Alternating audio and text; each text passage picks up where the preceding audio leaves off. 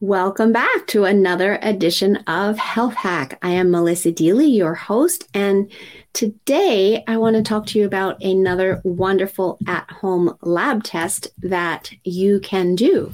And this is to determine your food sensitivities. And the reason this is so important is that many of us aren't aware of our sensitivities, and every time we eat foods that we are sensitive to, it triggers inflammation in the body, which we don't need any more inflammation in the body.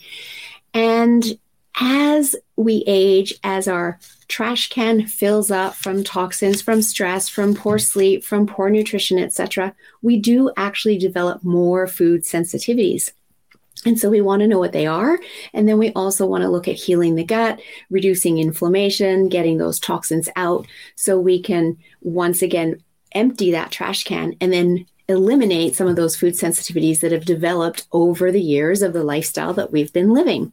Now, this food sensitivity lab is super easy to do. It's a simple finger prick. You prick your finger, drop some drops of blood onto the card, mail it off, and you get answers to over 190 different foods that you may have varying degrees of sensitivity to, from no sensitivity to low to medium to high sensitivity. And once we know that, then we know how long we need to remove the food from your diet for, whether it's 6 weeks, 12 months, or 12 weeks or 6 months, so that we give your body a chance to heal, because you're not eating it. Therefore, you're not adding to the stress of your digestive system and creating inflammation in your body. And then after we've allowed the body to heal, now we can start reintroducing the foods to determine just how sensitive you are at that point. And as I said, some of your sensitivities might have gone away entirely. Some of them might have gone from high to medium or even high to low. And at that point, because you're reintroducing one food at a time, you also have greater awareness around how that food makes you feel.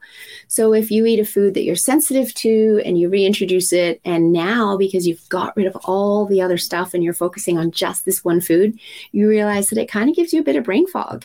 Well, then you know not to eat that food in the 24 to 48 hours prior to doing a really important presentation.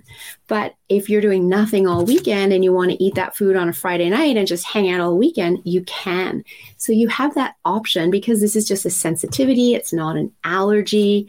There's not any, risk of an anaphylactic reaction. It's just a risk of how it makes you feel. And you can better handle that when you have the awareness of exactly how that food makes you feel. So I hope that information is helpful to you. If you'd like to know more about getting your food sensitivity lab test run, please reach out, melissa@yourguidedhealthjourney.com. I am simply here to guide you and show you tools and tips and tricks and avenues to being able to optimize your health and feel your very best. Thanks for joining me.